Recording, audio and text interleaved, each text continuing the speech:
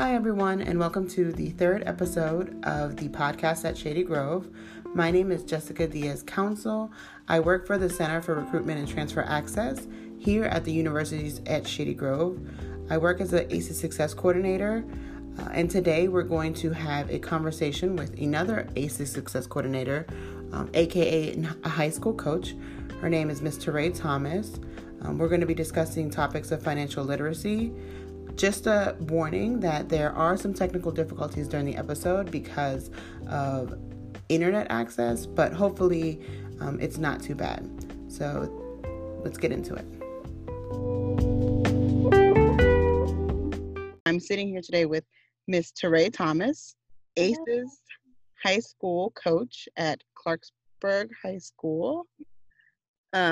She is my favorite person to bounce off financial literacy. She's the person I bring in when we talk to ACES students about it. Would we call ourselves novices? Would you say we're new to this? Yeah, I think so. Yeah, new to this, but true to this, I would say. Facts. So we're going to just talk about some financial literacy things that we've learned in the past couple of months. It's been about a year, right, I would say, working on this? Oh, I think it's been like 6 months since we buckled down, and Yeah. I think even though we're novices, it's been like exponential learning curves. We ran with it. Right. Yeah. I think we went we had this awakening, and then we just went headstrong, head first, and then just went to as many things as we could and read as much as we could and just kind of engulfed ourselves in this. So we'll talk very liberally about financial literacy and what we've been through. So to kick it off, Teray, did you want to go ahead and kind of introduce yourself, but also tell us a little bit about your financial awakening and your journey to financial freedom? Sure. Hey guys, again, my name is Teray Thomas. I am the ACES coach at Clarksburg High School, and I have been with this program for 5 years. It's hard to believe. I went to college. I wasn't technically the first person in my family to graduate, but my mom graduated when I was 10. So she didn't do the traditional route. She was a lot older when she graduated, and she did it without any help, without any knowledge. And of course, she then passed that lack of knowledge on to me. So when it was time for me to go to college, I literally took out loans and did whatever I had to do because that was the norm. That was the narrative. By any means necessary, you're going to go to college. I'm lucky that some of my undergrad was supplemented by my grandparents. They were able to pay some of the bills. But I still left undergrad with about $10,000 in loans. And then grad school, I ended up taking about $35,000 in loans. Mm-hmm. So that total is $45,000, except I went back to school and deferred them and got a certificate in interpreting. And by the time I had to pay them back, which was 2016, I believe, they were at $60,000 something, like $62,000 something. $62,000. Yeah, so that's a big jump from 10 to 35 to 45 to 62. Mm-hmm. But even still, it was one of those things that everybody around me says, and it's that we're just going to die with the student loans, and it just is what it is. They're going to be there forever. And it wasn't until, I'm going to say, I bought my house in 2014. It wasn't until I sold the house in 2017 that I realized that I could make a tremendous impact on my debt, because I had sold the house and made a huge profit. And so I thought I was doing the right thing by putting a chunk of that money toward my credit card debt. But the problem was I still wasn't ready mentally to start really tackling debt and the bad habits I had. So that credit card debt that I probably put a good $15,000 on, I just racked back up. So it's like I never had the money, which was very frustrating. And it was right after that. So I'm going to say probably 2018, when I decided that I needed to do something different. Yeah. It was really difficult because at that time we were already implementing the financial literacy workshops with the students. And so I felt like a fraud. Yeah. I was like, wait, I'm teaching these kids to do better, but I'm not doing better.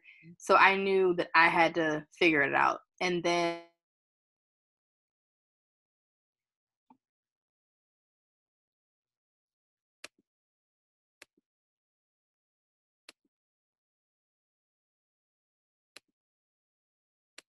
makes sense. And that's kind of how we are here now. Was it still recording on your end? Should it not be? No, because I think I got kicked off and got back on. But we'll see what it says. This is the times, right? Internet, all that. I don't know. I lost it. Hopefully it was still there. We'll see. So I apologize. I didn't hear the last part you said. Um, so basically, I just was saying we came up with the curriculum last summer, you and I, and then we decided to be intentional about it and to rebrand it and refocus it to fit what we were learning, and that it's kind of living and breathing. As we grow and we learn, we change it, we tweak it, so that it's real and true to our new narrative and the things that we're experiencing every single day and learning every day. And then as we grow and we learn, we just share it with our students and whomever else wants to listen, because I've been telling everybody. Yes, we scream it from the rooftops. It's definitely the new norm. Like, whatever we learn, and that's why I love the way that we approach it, is because there's full transparency. Like, we're not the experts by no means, but we will tell you the mistakes. We will tell you what we've learned and what we found out. Any secret, like you and I constantly are exchanging text messages or emails about like, oh, did you see this opportunity, or did you hear about this or hear about that? And that's how we approach our students as well. And I think it's because that's how finances work. It's an ongoing process. You're constantly learning. It's not one size fits all. But what we can agree on is that debt is not the life we want to live. No, it's absolutely the opposite. I think watching our students kind of gave me the drive that I needed to fix my life, because one day I was sitting in a workshop and one of my students was like, "Miss Thomas, you're my role model." And I was like, holy crap. No, you should pick another one. Because I knew that I didn't have it all together, and I hated that anybody would want to model their life off of my bad habits. But I realized that's not what they were seeing. My students see the part of me that's constantly growing, the part of me that's loving and that's trying to just take care of everyone, but also take care of myself. So I had to really give myself some grace. But at the same time, it kicked my butt, and it lit a fire in me that was like, okay, I have people watching me. I don't have my own biological children. So I have young people, like my kids, watching every move I make. And I want to be able to model the behavior that I would want them to replicate. For sure. And so financials are one of those things I think I hate the most. What I hate the most about financial literacy, or just the financial crisis, is that it's a secret. Like, it's like we just don't have the keys to the lock. But now that we have it, I'm like, why didn't anybody say this? And I have some people that have been like, oh yeah, I knew that. I'm like, I've never seen you post as much as you post. I've never seen you post anything about anything. So I'm frustrated. And so now I feel like it's one of those like 180s where I've gone from being like I don't nothing to like, let me tell you this, let me tell you that, fix this, do that. And when we don't know, or when if you don't know, I know that you go find it. We find it out. I think there's a lot of parts of financial literacy that we still have yet to uncover. But you're right, it is a secret. It is kept, in those specific classes. Like, you have to take a finance class, or you have to be an economics major for you to get the information. And I don't understand why that is. Maybe it's, part of a culture thing, but it definitely should be more a part of the conversation. And that's something I do with myself as well. As I am very transparent with my students about my student loan debt, my bad choices that I've made financially from undergrad to now, and the changes that I've started to implement to do better.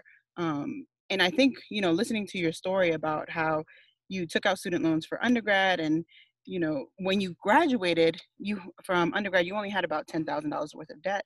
Imagine if you had that information at that time, Oh how God. much further along you'd be, and how much differently you would have approached your other decisions with grad school and deferring and all that, and your credit card and just those kind of choices. If you had the knowledge at that, 21, 22-year-old stage that our ACES students are at. Yeah, well, it gets worse because as soon as I graduated from undergrad, I moved to South Korea, and taught English. And the beauty of that program was that my flight there and back home after the year was paid for. I got a salary, my housing was paid for.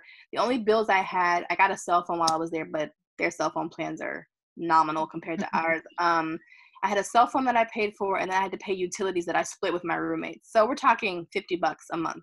So Wow. the rest of my salary was about $2,000 a month ish, maybe $1,800. And so I would send home $1,500 a month. That was just sitting in my bank account. I actually bought, I think, a laptop. I bought a camera. I bought an iPod. Like certain things I splurged on at the time. But those three things, I mean, when I got back home, I probably had a good $10,000-$11,000 waiting for me, just sitting in the bank, Wow. waiting. And so that I could have been paying my student loan while I was over there. Right. I actually started grad school. I was over there. And to my frustration, when I got home, one, I couldn't find a job for about 4 or 6 months. I struggled. I had a master's degree. I had all this experience. I spoke 2 languages and 3 languages and nothing. And then finally got a job in higher ed. And I found out that they would have paid for a master's. And my gosh. it was like, I didn't even know. I became a recruiter. I didn't know what that was. It just so happened a friend of mine was leaving a position at a private school, and they just hired me. Like, I mean, I interviewed and stuff, but it wasn't like a lot of politics. And so I got the job, not knowing what I was doing, just knowing I needed a job. And that's actually my road to higher ed. But found out that higher ed had this thing where they pay for, education. And I remember being so frustrated that I had just finished a program, had all this debt, and had I known, I mean, there was no way to know that. It kind of just fell on my lap, but I could have paid my student loans while I was in Korea. I could have come home, gotten a master's paid for, and I want to kind of Earl sometimes when I think about it. It makes me sick to my stomach. But one thing I love is that you don't let me live in that space, because I tend to like to be in that space and dwell there. Yeah. So I have snapped out of it, and we are like going ham on right now. Right. Like there's so many do-overs that I would have loved, but we're fixing it now, and that's the most important part. And then back then you joined higher ed. You started that career path, like 2015? 2009. 2009. There weren't that many companies back then that were covering master's degrees or tuitions in general, but nowadays that's so common for organizations to include that in their benefits package, some type of tuition remission, tuition reimbursement, scholarship dollar, and that's not publicized. Our students don't know that all the time. And so, one of the conversations I have with our ACES students at the USG level is that you need to ask that question up front. Is it something that the benefit package offers, or is it something that can be included or worked in? Because, when you come out of college, you don't have the best of options necessarily, depending on what you studied, but you could make the best of the time that you're at that position, gaining that professional experience. Which is interesting, because when we talk to the students also, it's important for them to think a little more globally. And I find it difficult because education is designed in stages. So it's like, I go to elementary, I go to middle, I go to high school, I graduate, I go to college, I get a job in this, I major in this. But that's it's a little limiting. So if you think of where we work for Montgomery College. So, I work for Montgomery College. The college itself, when you say that word, the connotation is teachers. And that's it, faculty, and maybe like counselors. But we have accountants, we have a law team. You're right. We have janitors, we have, I mean, you name the position, we probably have it. We have a hospital we partner with, so we have a nursing program, we have all of these things. And I'm like, oh, well, you can graduate with your degree in whatever and maybe get a job here. We have a TV production studio. You're going into film, you might not think I want to work for a college, But if you're working for a college in the thing that you love, and they so happen to pay for you to go back to school, like, what does it matter if you're not at CBS yet? Right. But if you could milk it for 2 more years, get your experience at whatever level, get some benefits, and then move on, my goodness. Yes. It's all about being strategic and taking advantage of that time. And I think it's something that we promote to our students as well, is thinking outside of the box. Yeah. You have to be a little creative and have a little bit of a entrepreneurial hustler spirit sometimes when trying to get to where you're going and keeping costs down. Because that's what we preach with financial literacy, right? Keeping costs down almost to the point where it's zero. It costs you none to do what you did. Absolutely. And that happens so often with our students, especially because they're so creative these days. Yeah. And they don't know what they can't tap into unless they try. Yeah. So now moving a little bit more, we could talk about this till we're blue in the face, but Forever. moving into some qualities of financial literacy, or some characteristics that we kind of lean on, or steps, if you will, where we start with savings, right? Typically, you and I talk about savings. No matter where you find yourself in, you have to have some sort of savings. You want to talk a little bit about that? Yeah, so I think it's difficult for people to hear at first, but there's a difference between your savings account and your emergency fund. So the first thing we actually start with is an emergency fund. And from the research we've done, typically people like Susie Orman and Dave Ramsey, they'll say, you should save about $1,000 in your emergency fund. There's another young man that we follow, he says $2,000. So you put that to the side. You've saved up that amount, and it goes away until you need it in an emergency. It's funny because Susie Orman says if you have debt, you don't have savings. So it's very important to differentiate the two of those. Right. I think both of us, when we finally got to our emergency fund, it was like a feat in and of itself. And I even found myself dipping into it way too often. So I had to come to a better financial place where I was making better decisions, because that shouldn't be happening. I wasn't experiencing emergencies. I was just taking money out of it because I didn't want to do things. Yeah. So finally in a place where the emergency fund is set. And so if people do not have debt, then they can absolutely start saving. And that's a different pot. It's just you save for a rainy day, not a rainy day, you save for the things that you desire, you save for the future. If you have plans 5 years out to buy a house, start saving, but that's separate again from your emergency fund. That should be saved for, you get a flat tire, you have to buy 4 new tires. That should be saved for, there's a bill that's coming and you didn't anticipate it, maybe a medical bill, being able to just put that money on it without taking out a credit card, because we are anti-credit. Yes. So, yeah, that's the biggest difference. I'm not in the saving zone yet. Right, because we have debt. But if you do not have debt, absolutely, once you've gotten your $1,000 or $2,000 in an emergency fund, I mean, you should be stacking. My goal is, actually both of our goals is to have 3 to 6 months of bills and life monetarily saved up in an account. So if anything was to happen, there's a furlough, there's a hiring shortage, there's a whatever, God forbid there's a loss of a job, I know that for at least 6 months I can manage while I look for another one. Right. And emergency fund, minimum $1,000 set aside that you only touch in cases of emergencies. $2,000 if you want to have a little bit more cushion. But the philosophy behind it, and you and I've experienced it, is that it's, in the case of an emergency, you can lean on that, and it's not a crisis, and more so an inconvenience. Like now you're inconveniently dipping into this emergency fund, but you didn't have to panic. And the worst thing to do is panic when you're in a financial crisis, because that triggers a whole bunch of other emotions as well. And you might make different decisions when you're in that crisis.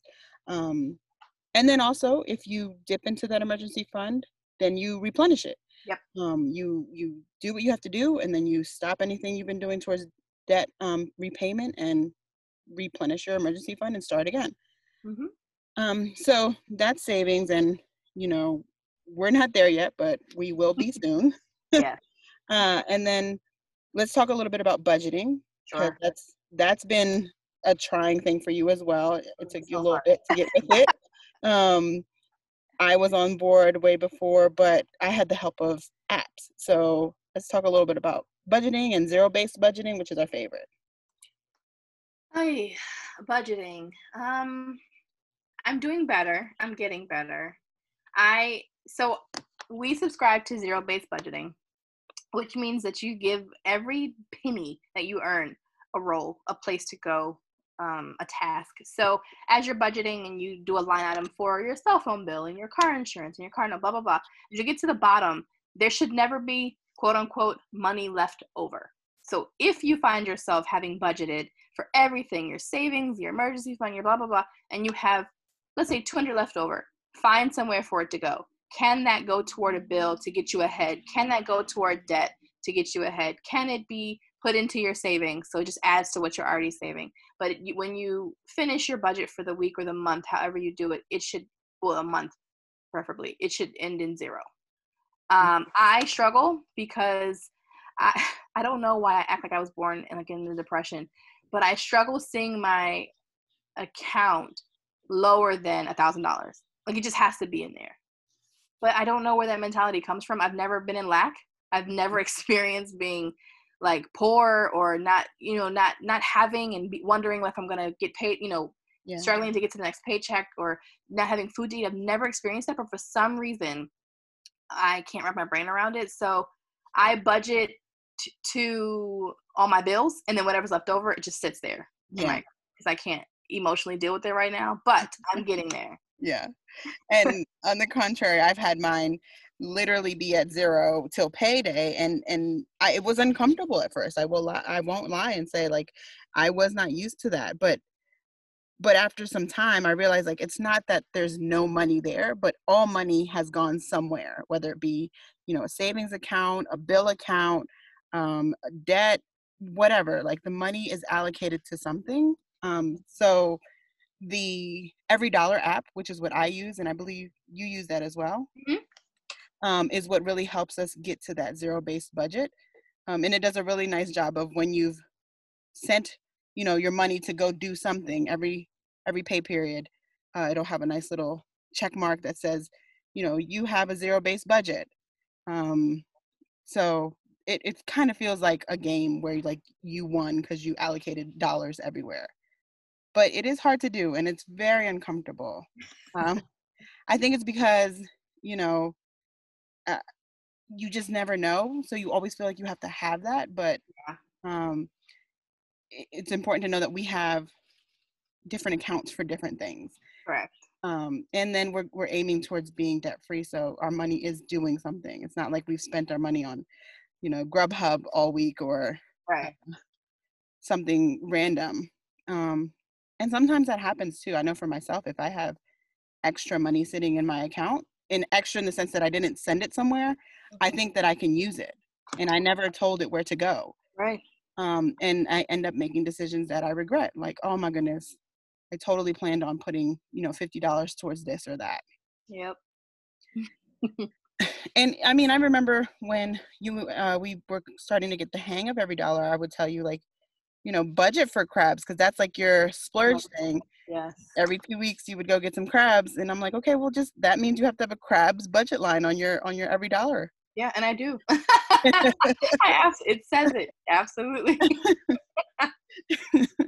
I'm like, yeah, that's fine. There's nothing wrong with having fun or eating out or doing what you normally would do. But the good thing about budgeting and making it a habit is that you start to see your habits and what you spend on. And then maybe when you reflect on your budget every month, which is what I do, you get to see like, okay, maybe I need to stop eating at Chipotle every week. Yeah. Or every other day. Yeah. Yeah. All right. So we've talked about savings and budgeting. Now we can get into the conversation about debt, right? Okay. We're going to approach this as if somebody owes something. If you're debt free, we're super proud of you. We hope to join you one day, but we'll talk from the perspective as if you owe someone. What do you do if you owe money? Whether it be student loans, credit cards, car notes, medical bills, what do we do? Well, the first thing I do is write it down. I need to see it because it Mhm. hurts when I look at it. I have called you many days crying, like, I can't do this. What have I done to myself? Why am I so stupid? Oh my God, it's bad. And luckily, you got to have a friend. You need to have an accountability partner who can pull you out of your funk when you get there, because this process is draining. Yes. And rightly so, because it's modern day slavery and it should not feel good. So the good thing is that uncomfortable feeling keeps me motivated to get out.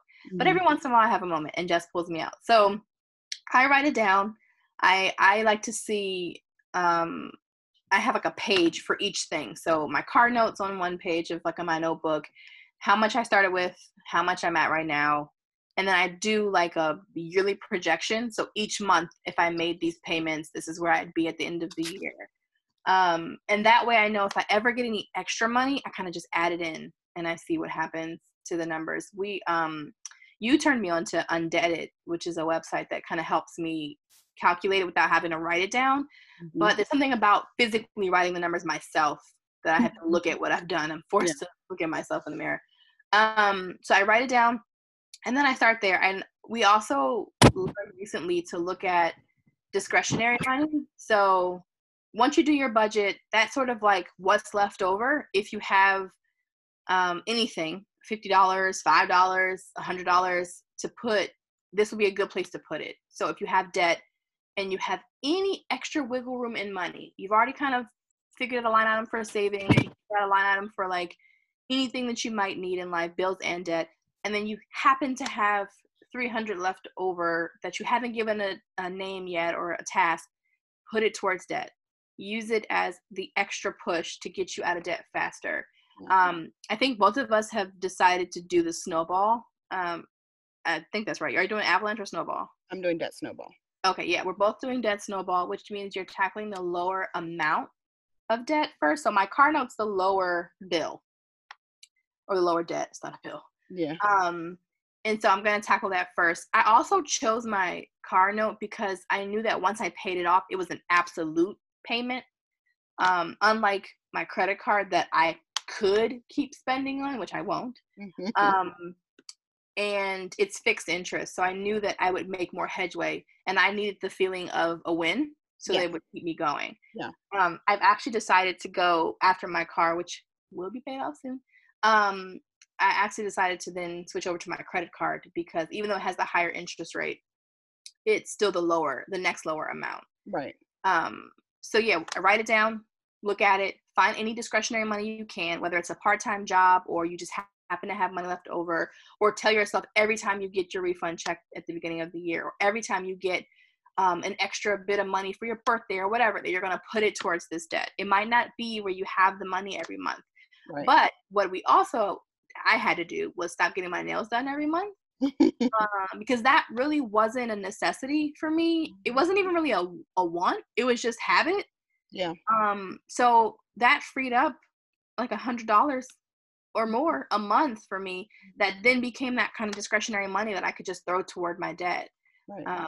And as you start to do it, I got so hungry for it. I was like, what else can I cut out? Do I need food? No, I need to eat. Okay, keep that. Like I was ready to give up everything. Yeah. Yeah. And you start looking at all the things you spend money on and you're like, oh, maybe I don't need Netflix this month, or maybe I can hold Oh, off. I did. I got rid of Netflix. Yeah. And you're like, what? Those little $7 or $8 aren't going to make a difference, but it really does add up. And that's why I think we've used the debt snowball approach, because we need those small wins to keep us going and keep ourselves motivated to keep going.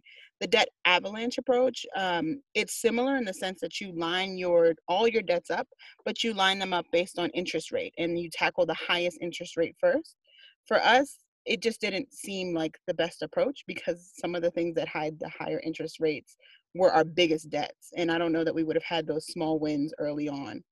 And debt snowball, you line all your debts up from whatever your smallest debt is, maybe a $500 credit card and a $800 credit card, all the way up to whatever your largest is, which for us typically ended up being our student loans. Or it might have been car. Actually, the car might have been more too. I've also used your same approach where I'm doing the credit card, my one credit card, and then the car, and then it's all student loans after that. And those, it's just, I need those small wins to know that I'm doing the right thing and get excited to put in extra whatever. Because I know when we started, it was like extra $20, extra $50, but now we're doing like extra $800 or Yeah. extra 1,000. Like when we find all this money, or we'll sell things, or we'll pick up a trait or something here to sell.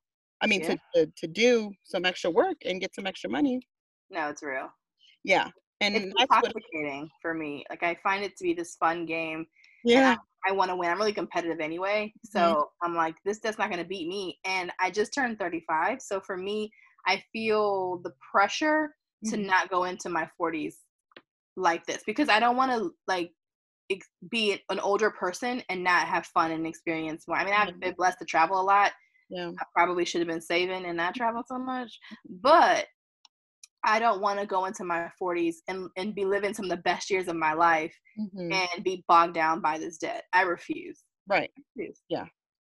And absolutely, I'm on the same page. Like, absolutely refuse to continue in this trap of debt and being able to spend my money on what I want to. That's what I'm most excited about, is when I get my money and I earn my paycheck, it's to be directed where I want to go. Yep. Not where I owe. Exactly. Yeah, we joke about going to like Italy and being like, "Hey, girl, you just want to go?" Yeah. Okay, we'll bring the kids. Yep. Doesn't matter. All the freedom, and that's why we call it debt freedom, because we have all the freedom in the world to do what we want to do without the restraint of I mean, honestly, for me, what's mostly on my mind all the time is the student loans and how much I feel trapped by those decisions that I made. I think mine is the credit card, because it didn't have to be this way. Like student loans, I don't. We just didn't know better. I knew better. I knew not to get a credit card, and I had paid them all off. You and did. Then got one, and I said, I'm just gonna get the one. But the credit limit was so high. Yeah. I think $23,000, and I was like, oh, I'll never use that. Never. Yeah. I'll pay it off. If I even get to 1,000, I'll just pay it. Oh my God, you guys, it's maxed out. It's at the 20,000. I don't even know what I have to show for it. And that's a good point. We almost never know where our money went after it's been spent. Like sometimes, yes, you can see it and you're like, oh, okay, yeah, I bought that. I bought this bed, or I bought this PlayStation with it, or whatever. But most of the time, whatever we spent our money on, there's nothing to show for it. There's nothing. Yeah, but credit is stupid, because it is. I'm borrowing money and then paying you double or paying you extra to just borrow the money. If I needed a new bed, I could have. Most of the time, things I bought in credit, I could have paid in cash. For sure. But I didn't want to see my cash go away. Yeah. Yeah. But the problem is my cash is going away, and then I'm paying more for it. I'm paying a penalty for it. And I don't know. I'm so grateful that we're here now and that we're able to explain this in layman's terms, because I've never had this conversation with my parents or my grandparents ever. Yeah. Never. Same. Yeah. It was always, an adult conversation. It wasn't something that I was invited to. Yeah. And half the time, talking to my mom now, she still doesn't know. It's funny because I told her about the new plans that I have for the year for the money. Now that student loans are being forbeared, and I kind of come into some extra money now because of that. Right. And so we were talking about that, and I was telling her about doing her spending inventory and stuff, and she's just like, oh my God, you should totally do a family Zoom about this. And I was like, yeah, because they still don't know. Yeah. I don't know. Yeah. I and that's very true. There's still some lack of understanding, lack of knowledge for those that are even older than us, some of those that raised us, that they, and it's, I don't blame them so much as like the times. Like it's what they knew. They did the best with the information they had, and they made those decisions, but we do want to spread the knowledge. Yeah. So you were kind of alluding to some, what I call money traps. Did we want to talk about some common money traps to avoid? Obviously, credit cards being the first one. What are some other things that we should kind of avoid when it comes to credit and money? Payday loans, no money down plans, cars. Cars is the biggest. I tell the students all the time, and I know it might sound funny, but cars are literally only supposed to take you from point A to B. That's it. they're not supposed to do your accounting. They're not supposed to read you a book. Like, they're not supposed to. It's literally just to get you from where you need to be to where you're going. Like, from where you are to where you need to be. That's it. Yeah. So we invest all of this money in a box on wheels that literally only needs air, heat, and to run smoothly. I mean, you don't even need music because our phones do it. You don't really need the bells and whistles or navigation because your phones do it. So I don't know. I find it difficult to know that I've spent $30,000 on a car. Yeah. Because you know what I could do with $30,000. I mean, that's a whole student loan. Yeah. And you'll never get that amount back. Like, you know, they don't retain their resale value. The moment you drive them off the lot, they don't hold that value anymore. It's, you know, the newest shiny thing comes out 2 months after you bought that one. And it's just like, you could have, you know, went a couple years behind and paid full cash for it. Like, instead of getting the 2020, you could have got the 2016, and there's like very little difference. It's a fact. And I mean, my first car was paid for and I totaled it in like 3 months. And then actually, when I bought my new car, 2 weeks after I bought it, a young kid at the school hit my car in the parking lot. I mean, luckily his parents had insurance and they fixed it. But I mean, cars are so, I don't want to say hit or miss and be punny, but like there's too much of a liability to investing that much money for it not to be yours, because I'm renting this car. This car does not belong to me yet. Right. If something happens and you don't have gap insurance, which is ridiculous, but if you don't have it, something happens, you have to pay the difference. You still have to pay for the car. Even though you're not driving it. And you can drive it. So buying a car that's $5,000 that runs smooth, that's used, or even $10,000, budget for it. And I mean, if you wanted to buy a brand new car and you could do it in cash, whatever, I don't think it's worth it. But if you could, that's fine. But you own it free and clear. If something happens to your job and you can't pay payments, you don't have to worry about it because it's yours. So leasing a car or financing a car has probably been, well, the top three of my stupidest. One of the top three of my stupidest decisions. Yeah, and it's a common money trap. I mean, it's the number one money trap. I remember I didn't even have a car note until we bought our newest car, and I had always subscribed to not having a car note, and I don't know what made me just change my mind. And now I look at it and I'm just like, I can't believe that we are paying on this when we had 2 paid off cars.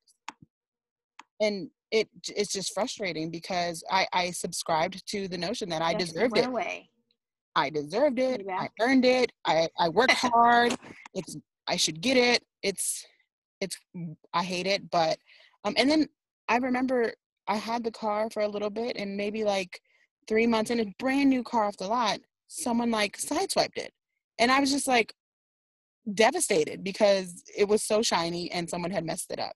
And mind you, it's still not mine. Like, I haven't paid it off. So the car notes, we heard most of it. I think you cut off at you don't even know why you bought it, and now that you have it, you're looking at it and you're like, oh yeah, it's just devastating. And but I mean, payday loans are the same. So anytime somebody says you can cash your check now, you can take out this quick loan and there's no interest, blah, blah, blah, there's always a catch. There's always a caveat. There's a fee.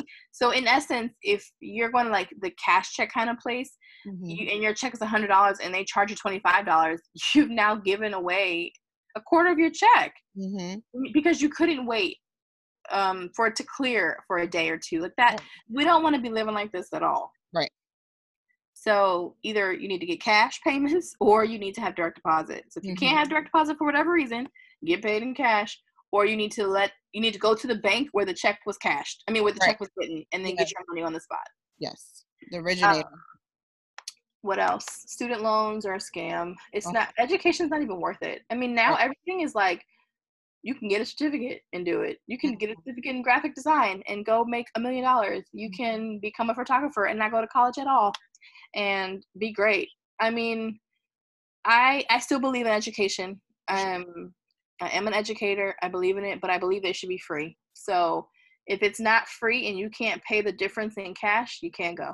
If that means taking a semester off to save, doing a gap year to save, going to community college, which I kick myself every day for not starting at community college. I did one semester at a 4-year school, left, and then went to community college, which was the reason why I left undergrad with such a low amount of loans. Because my grandparents were able to pay that in cash. Mm-hmm. And I had a little bit of financial aid. And I try to encourage students to consider community college, but I know it has a bad stigma for what I don't know. Yeah. But it is probably the best kept secret that our students know about and are benefiting from. Yes. But especially in our area, we work in Montgomery County, so it's one of the best community colleges in the nation. Exactly. And the transfer articulation agreement with the schools all around the state and out of state is like phenomenal. Mm-hmm. So yeah, I say stay away from student loans, even if it means you might have to forego the path of education you thought you wanted. Right. And there's typically scholarship dollars attached to that transfer from a place like Montgomery College to a 4-year institution, because they want you to come. They know you're going to be prepared for the material. They want to entice you to transfer to their institution. And almost 90% of the articulation agreements we have some scholarship dollars associated with it. But also something that was not promoted to me, or for whatever reason schools don't publicize, is the payment plan. You can break down your semester in chunks and pay for it out of pocket. So you don't have to have it all at once. If you're working, you can pay it, $400 every 2 months or something. Like it's like every month $400 or something. But you know what's interesting? We know most families know that they want their kids to go to college. Right. Since they're born. But that's the one thing we wait to the last minute to sit for. Most people. Now, some people have the 529 plans that I don't really agree with. Some people have, savings and such.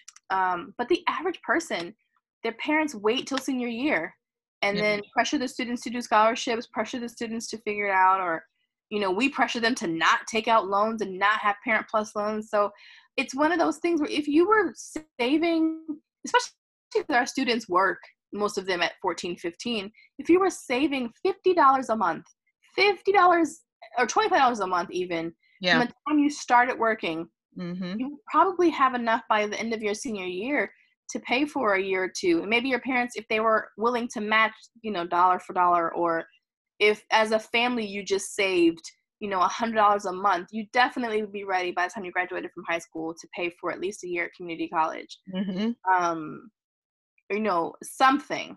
And I mean, MC right now is $5,300 a year for 30 credits. Come on. Yeah. That's one class at a school out of state or a private school. Yeah. Yeah.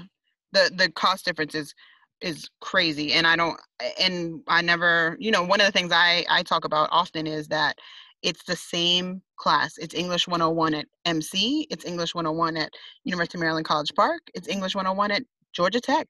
It's the same class. So the dollar amount should be the lowest.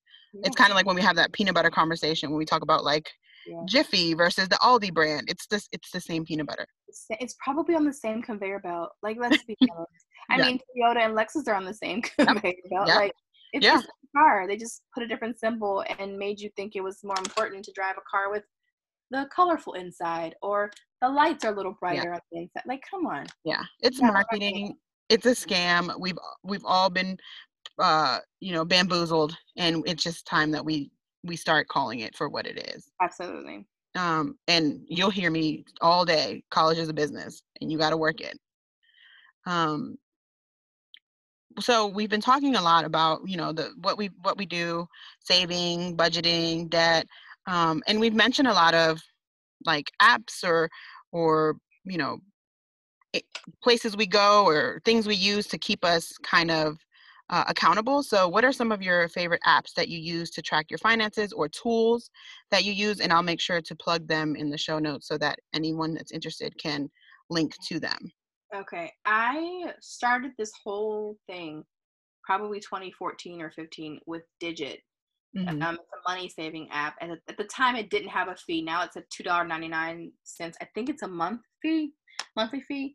I don't mind it because I waste $2, $3 a month on other things. And if I have to Chipotle every month, one time I'm good for like 3 months. So I use it now. It does charge you to use it, but it tracks your spending and then saves money for you from your bank account based on how you spend, looking at your trends. It's a smart app. So, and you can give it jobs to do. So I have it currently set to save, I think it's like $30,000 over the next 5 years for a credit card bill, knowing full well that I will have that credit card paid off way before that. Yeah.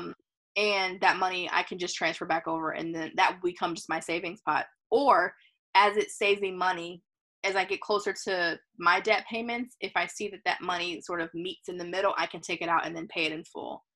So I like it. It saves me money without me thinking about it. Every once in a while, I'll check the app, and it would have saved me this grand amount of money. And I'm like, I would have never been able to do that if you had asked me to save that money. I don't know where it's coming from, but the app is like, okay, Teray, you're spending a lot of money on Chipotle, or you're spending, why are you buying so much music on iTunes? You have to door, just listen to that. Like, and so it pulls like $5 here, $10 there. And then what I also like is I can set it so that if my bank account ever goes below a certain amount, it won't save me the money. Yeah. It won't take from me. And also if my bank account goes below a certain amount, it'll pull from whatever they've saved and add it back to my bank account. Got it. So that maybe that's why I keep money in my, that's not why, but it was a good excuse. Good try. So I use the Digit. I know you use Capital. Yes, Capital with a Q. Mm-hmm. Capital, I became familiar with it maybe 2017. It was also free at the time. They've now moved to a tier system, so there's a free version, and then there's like 2 other levels that I don't subscribe to. And it, same thing. You set goals. You decide what rules you want to set up to have your money saved, based on that. So like they have like the set it and forget it rule, which is like they save 52 weeks worth of money. So the first week it'll say $1, second week it's $2, $3, all the way up until 52 weeks, and I think that equals to $1,000 for the year. So that's an easy way to get your emergency fund. But it was exclusively the way that my husband and I paid for our wedding, through saving with Capital. So we set up rules every month. The rule that I had was the payday rule, which was whenever our paychecks hit our bank account, it would save a certain percentage of that paycheck into Capital. And so because it was hard to get to, we never touched that money. We had a goal, we set the amount, and then after that, we just started saving, and I've kind of stuck with it ever since. So I have new goals on there now that I've set up, but it's been very helpful, and it's very easy to use. Sorry. And what else do we use? We use EveryDollar. You use it way more faithfully than I do. Yeah. I'm working, you guys. I'm working on it. I use, what else do I use? Digit, EveryDollar. I think those are the two. Oh, Undeaded, but that's not an app yet. That's not an app yet. It's only on the computer, but it's still very helpful. I love it. I do too. I wanted to have an app.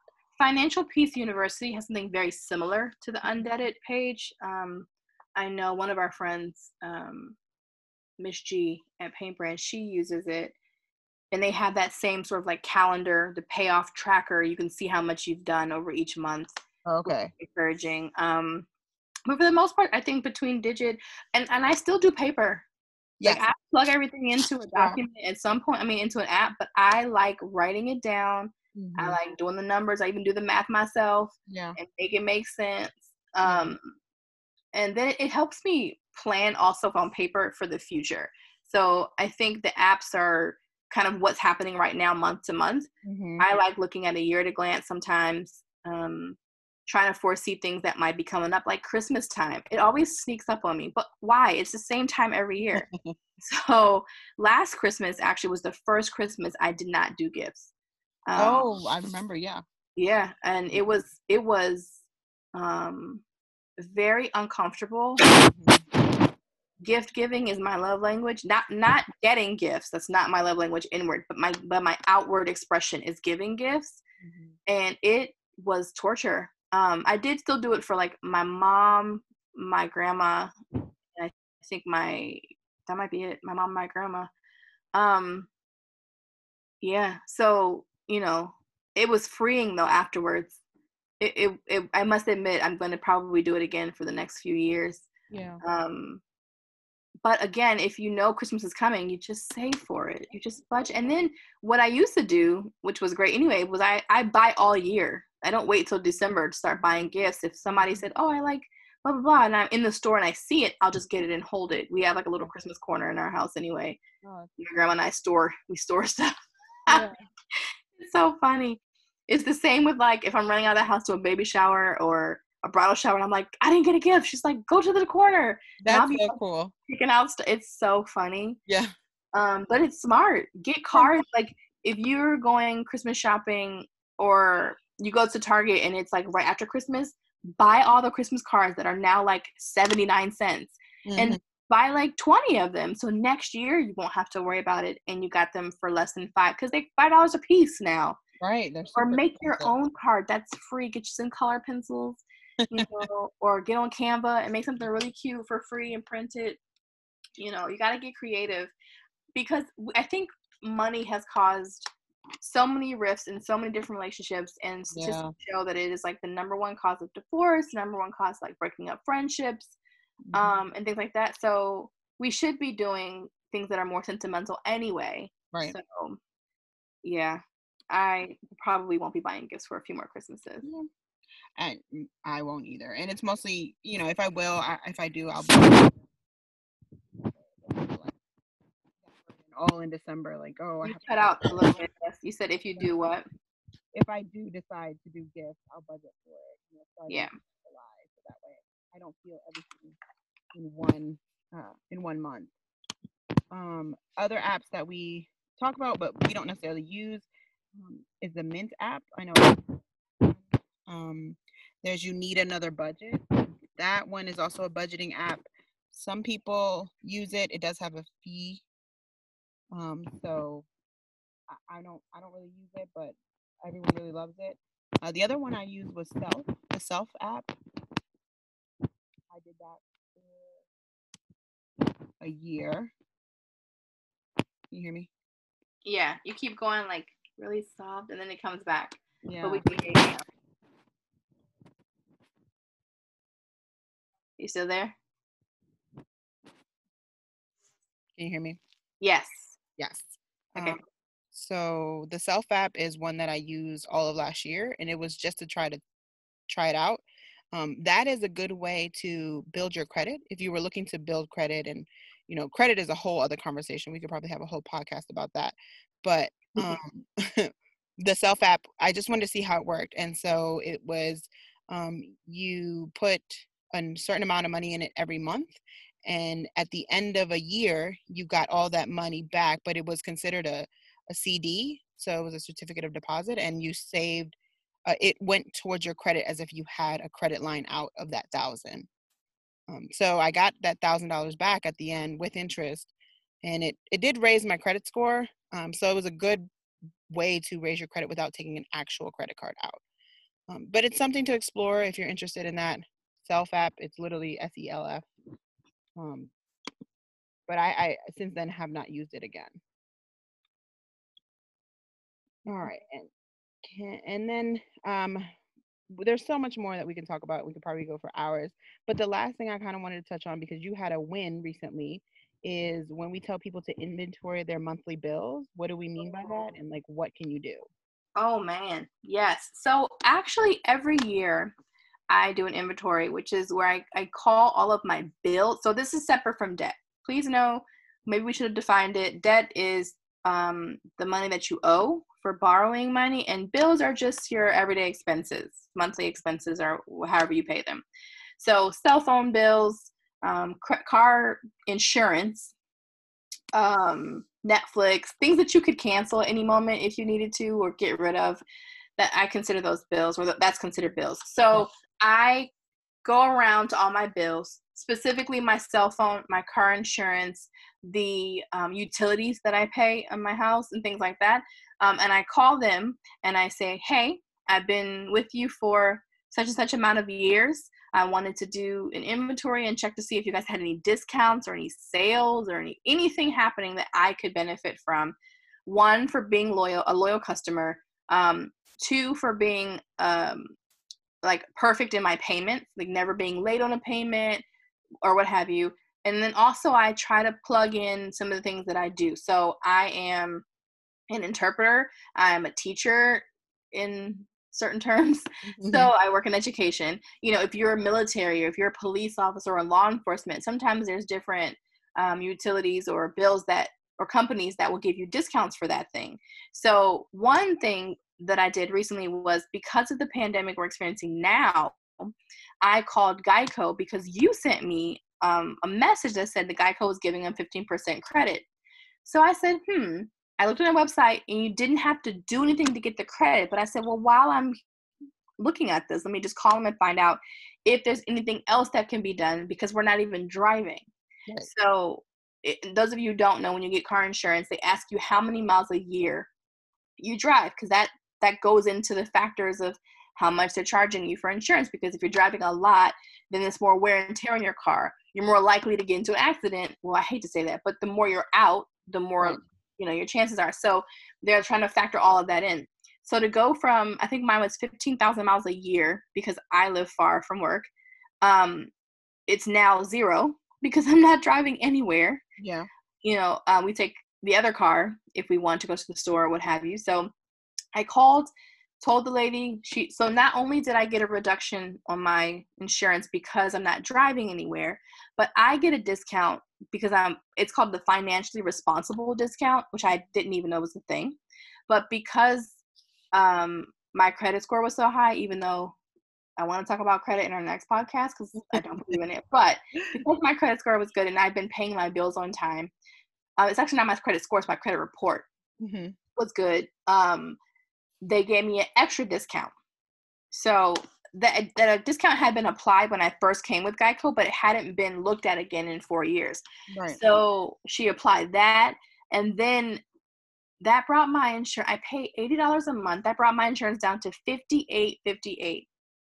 So that's what I'm paying this month. It's gonna go up slightly next month because it's prorated for this month, but I think it ended up being like $69. And so that doesn't include the 15%. So I'm Right. even more excited because my renewal date's in June. And she's like, that's when your 15% goes into effect. And I was like, yeah, bring it on. That, and that and that's like those little wins, those little dollars that you're saving there, you can now allocate that money to something else. My car, for sure. And I'm headstrong about, I am going to myrtleize this car note. You hear Yes. me? Yes. But what I love is that we've said this in many of our workshops, and you Yeah. have a story of one of your students that you have to tell Yes. about his win. Yes. Because I love it. Yes. He also, same thing, after hearing us do the financial literacy workshop, he went home, he inventoried all his monthly bills. So first person he called was T-Mobile, called them and said, hey, I'm paying, I think it was like $130 a month for my phone, and it's just myself. Like, what savings do you have? What can I do? And how can I get, this bill down? Otherwise, I will be looking into, another company. And so I guess they did their math and they worked some things out. He now pays $80 a month Oh. for all the things he had up at first. And now he had like a hotspot feature as well. So that was his first one. And he was so encouraged from that he then called his insurance company, same conversation. And I think he was with Geico as well. And it's not to promote Geico, but that's just who he happened to be with. I love him though. And he was able to get a discount on his car insurance as well. And it was just about calling all these people up and having the conversation, because before he just had it, automatic, ready to pay. Like, he knew how much he had to pay every month and he was just paying it. And he had been doing it for so long. And he was just so encouraged because had he not called, he would have been continuing to pay that. And now he was able to save, I think he said after those 2 cost savings from phone and insurance, car insurance, he was able to save his $1,000 emergency fund in 3 or 4 months versus he thought it was going to take him a year. Wow. And I mean, it's just those little wins, like we said, really do push you to make these daily habits. And I was never the kind of person that called and inventoried my monthly bills. I just paid them because that's what you do. But now I'm constantly bothering my husband. Like, can you call so and so? or I'm going to call so-and-so to see how we can save money here because they need to give me, some discount. And it's because competition is out there and everyone wants to keep their customers.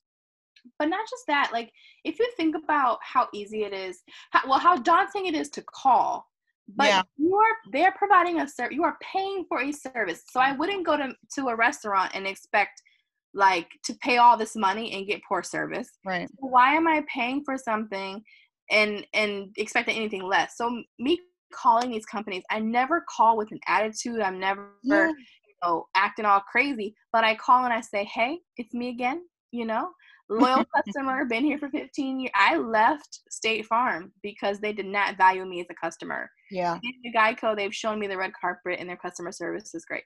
But the point is, you should be able to leverage, now one, you need to pay your bills on time. So that's a whole thing. Yeah. But leverage the fact that you're a paying customer, you're a loyal customer, even if you're a new customer, just saying, hey, I've been with you for about a year, just wanted to see like if you had any discounts. And the thing that made me the most mad is that most of the companies have something in place for those kind of phone calls, but it's never going to be advertised. No. And the other thing is, you as a consumer place value on product. So that's for anything. If you don't go to Cold Stone and don't pay Cold Stone prices, Cold Stone will shut down. Right. They might set the price, but we give it value. Yeah. So as a consumer, when I call and say, I don't know why I'm paying $80 a month for car insurance for a car that goes from A to B, I need to know why that's a thing. And so for them to say, oh, you know what, let's find you a discount. Let's figure this out. I'm telling them that there's no value in that money that they're charging me. It needs to be less because I'm doing less, blah, blah, blah.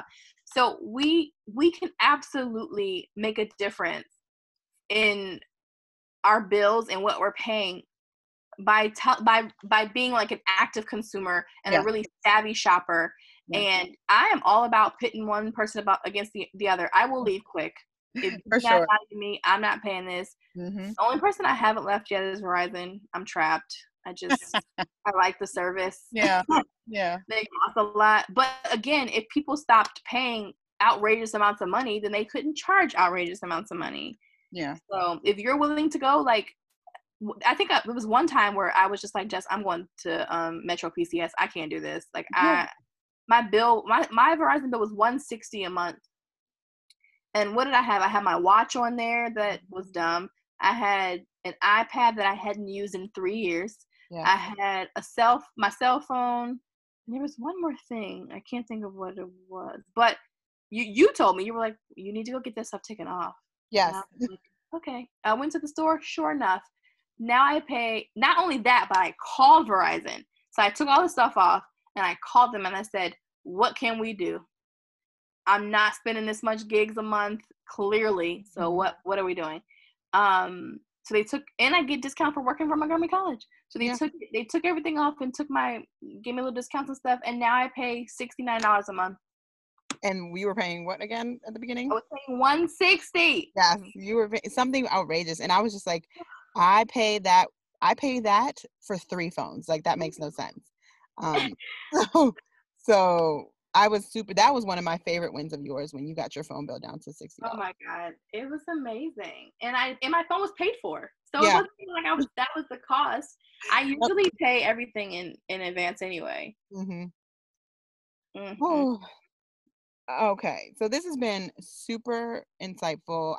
This is what's crazy about this is that this is what our phone conversations are like. Like, we are doing this for the podcast at Shady Grove, but we most definitely talk about this regularly. Every day. 5 times a day. Yeah.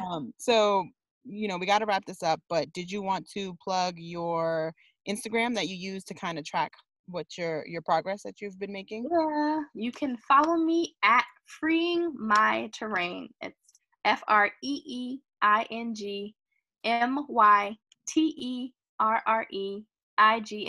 I know it's a lot, but it's Freeing My Terrain. And it's a beautiful journey that I'm taking with my finances and other parts of my life that I'm freeing up. But I am loving the feedback that I'm getting, the people that are listening to some of my advice, some of the things that I'm learning, just like this podcast. I hope that this page, people follow and continue to get information as I grow, you grow. Right. And then I also follow you. Yes. Mine is strictly financial journey. My Instagram is debt free counsel, spelled just like it sounds. Counsel is CUNCIL. And that's where I am documenting the process my husband and I are going through to be debt free from six-figure debt is what I call it. Yeah. Yep. All right. Well, Teray, as always, a pleasure. Thank you so much for talking to us about this. I'm sure we'll probably have to have another episode because there's so much we didn't talk about. Love it. And there will probably be something dedicated specifically to, what to do during a pandemic, because this is different times for finances. Yeah. So we'll probably, follow up with that. But in the meantime, thank you so much for your time. And I look forward to continuing this journey with you. Yeah, thanks for having me. Guys, be gentle with yourselves. This is a process. We didn't get here in one night. Mm-hmm. We're going to get out of this, though. And I look forward. We could talk about this forever, and I look forward to coming back. So thanks for having me. Thank you.